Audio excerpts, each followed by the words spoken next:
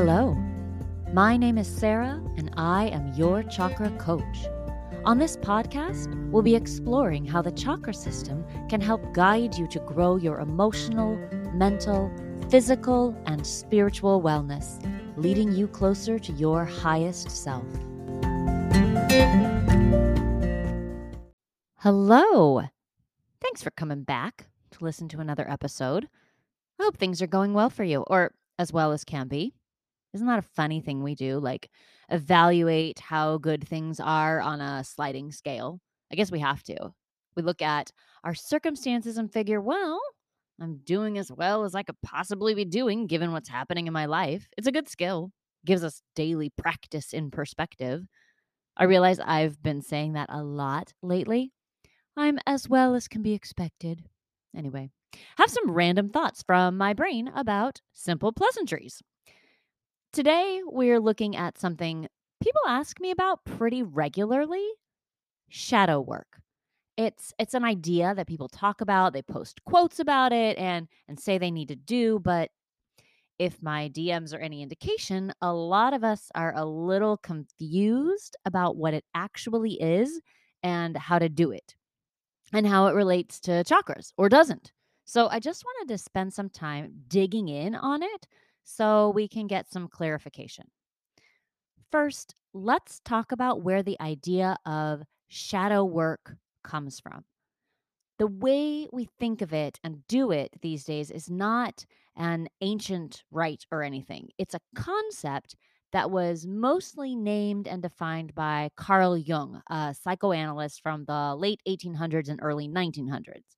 He was a student of Sigmund Freud, but his ideas are pretty different. I'm not going to get into all of that, but it's important to know that shadow work, as we apply it to chakras, isn't part of the yogic tradition. Jung, however, did a lot of work with chakras, and he is credited with a lot of Western thoughts about how we understand them. He's the guy who is mostly responsible for attaching psychology to the chakra system. He had an idea that everyone has a shadow side, which contains the parts of them that they don't really like, our personality traits that we're not all that proud of. He believed that one of the most important things human beings can do is learn to integrate all the parts of themselves to move toward wholeness. Does that sound familiar? We use some of that same language when we talk about balancing the chakras, and in yoga, when we talk about union. Union can be both internal unity and the idea of understanding universal connectedness. Basically, Jung proposed that as we grow up, we learn that some of our thoughts and emotions and behaviors are more acceptable than others. That is going to vary widely based on where you grow up, what your culture expects and tolerates, what your caretakers believe, and your personal temperament. For example, when children are upset, you might hear parents or teachers tell them to stop crying. It's a pretty normal response. The adult is trying to soothe the child and return their emotional state to sort of a baseline normal. What the child can hear, though, is that anger or frustration or sadness aren't acceptable to the person she needs for her survival. The person that provides her food, shelter, and other things she needs doesn't want to know about her feelings when they look like this. Over time, that belief gets ingrained into her brain, and those emotions get tucked away into her shadow side. Jung then associated this part of the personality with the root and sacral chakras, dealing with survival and emotions. You start to see how the two philosophies are intertwined. The same thing can happen with feelings of joy and happiness, or being a loud, expressive child, or being a quiet child. If your caregivers, teachers, the people who surround you as a child are trying to quell your natural state, stop running around, stop laughing so loud, stop playing so rough, you're going to get the idea that those parts of you must be hidden. You learn to blunt your feelings, to not express them, to not move or do so much or have opinions you share. Sacral chakra, throat chakra, solar plexus chakra, they all have Jungian shadow sides that can impact us as we develop. Technically, in the Jungian philosophy, there's really just one shadow side, but in the chakra system, we separate them, some for ease of understanding and addressing specific concerns. But shadow sides aren't just created when we're children. Society, our partners, our coworkers, friends can continue to push parts of us into the shadows. Sometimes it's intentional, often it's not, but the result is the same. A big way I see this is with grief, generally a heart chakra aspect. When we suffer a loss, our emotions and behavior can make people uncomfortable.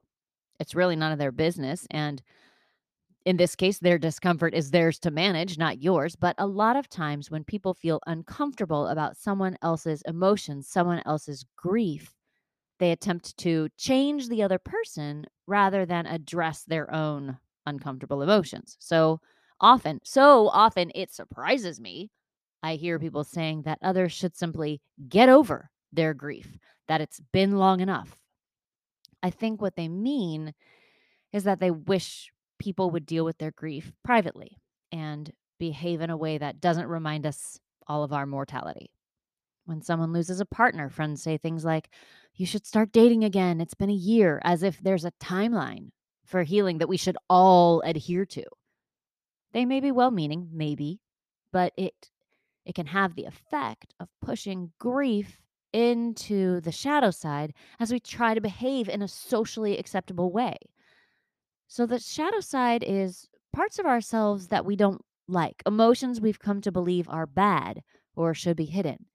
And the reason we don't like those parts can be really complicated because it's personal and societal pressure that has created our distaste for those feelings. We're never born with the idea that parts of us are bad. I'm going to say that again. We're never born with the idea that parts of us are bad. That's something that has to be put on us. That's what the shadow side is and how it's created. Look, Bumble knows you're exhausted by dating.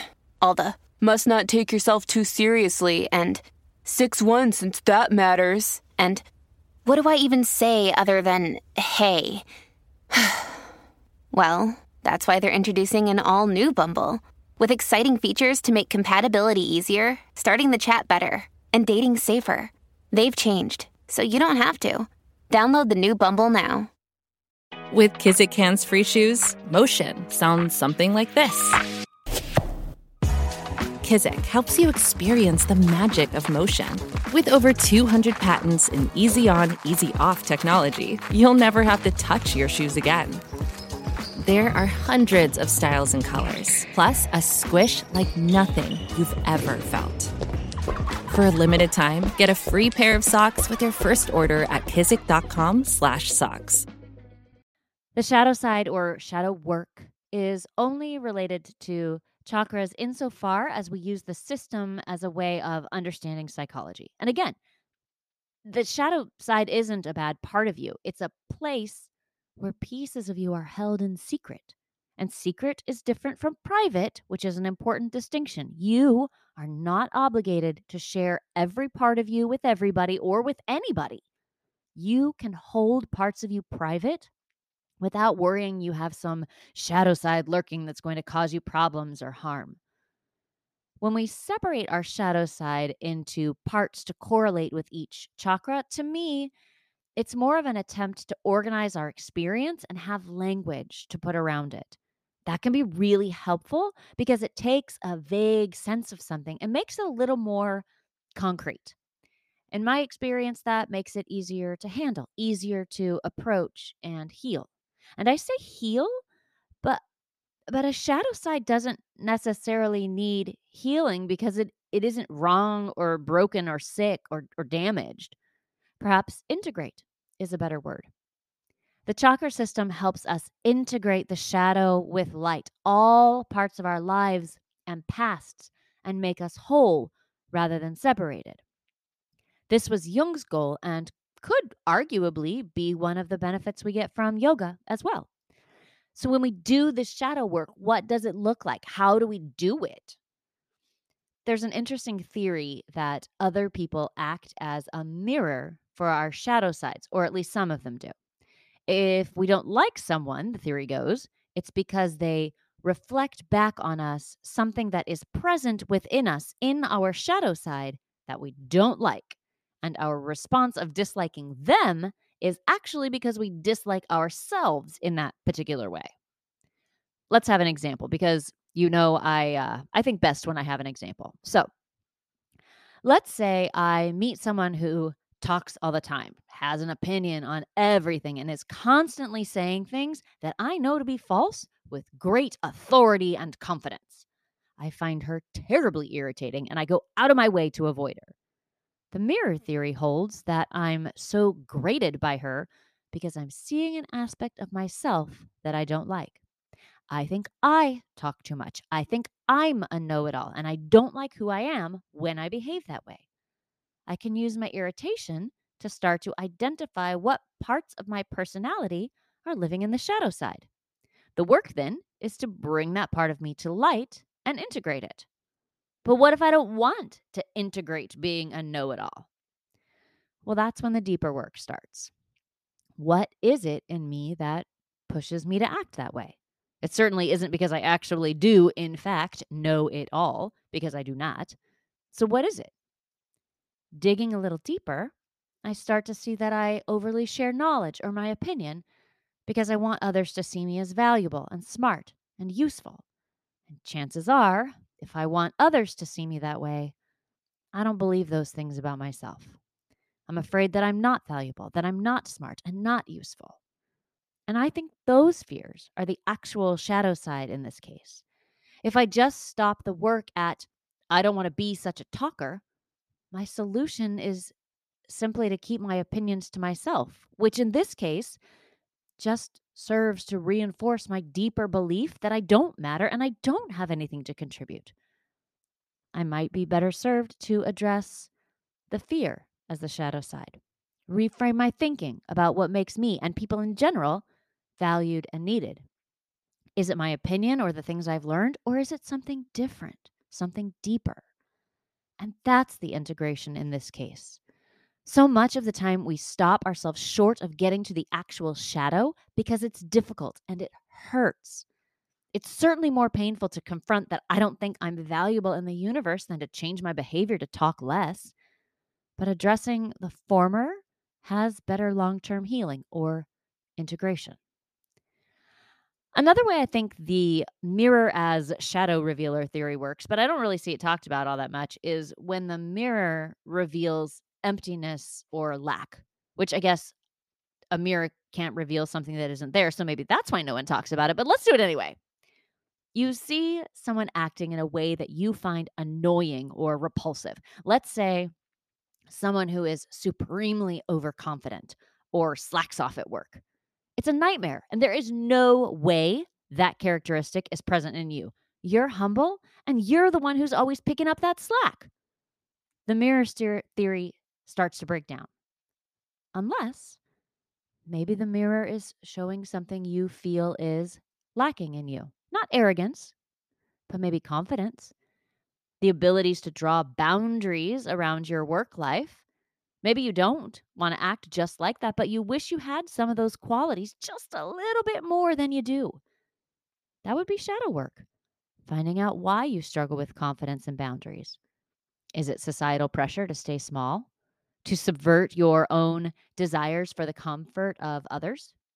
People pleasing? So, then you're tasked with integrating any stories you've come to believe with your new understanding of the world. And it's so interesting because we have this idea, probably unconsciously, that if we just put away those parts of ourselves, we won't have to deal with them. And this invariably backfires, and the shadow side starts to rule your life. I did an episode a few weeks back on self-sabotage, and I think sometimes that's just our shadow sides insisting on getting some attention. We don't know why we do the things we do when it seems clear that they're not in our own best interest. But the truth is, we do know, just not consciously. Sitting somewhere in our beautiful brains are all the ideas of the shadow side that pop up to make us act in ways we consciously don't want to. So, this is why shadow work is really important to do, but it can also be misunderstood or done on a really shallow level. If you want to do shadow work related to each chakra, if that's a good way for you to think about it, then you can. Well, you could go back and listen to some episodes I did in 2020 about the shadow side of each chakra, although that was when the podcast was specifically about weight loss. The information is general. You might find it useful.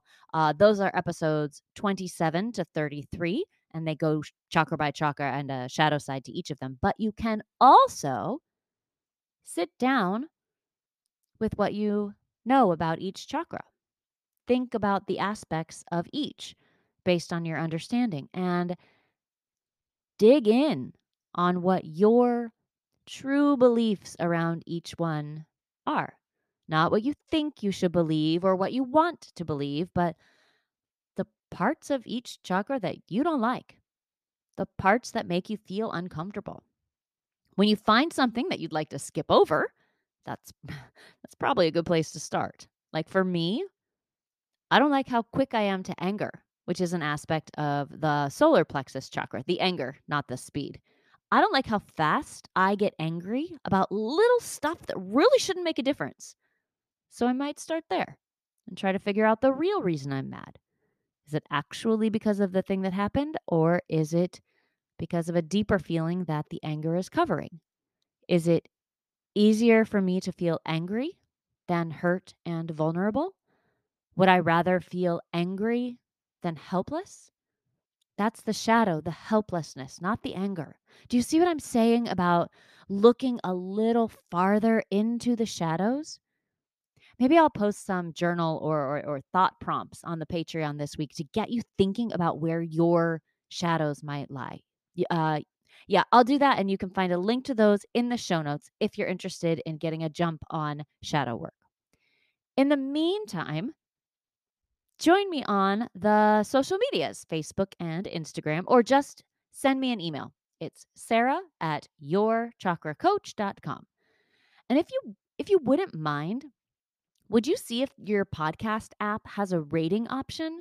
It's really helpful to me and to the show if you give the show a good review, if you think it deserves one, of course. Thanks for listening this week, and we will talk again soon. I love you all. Goodbye.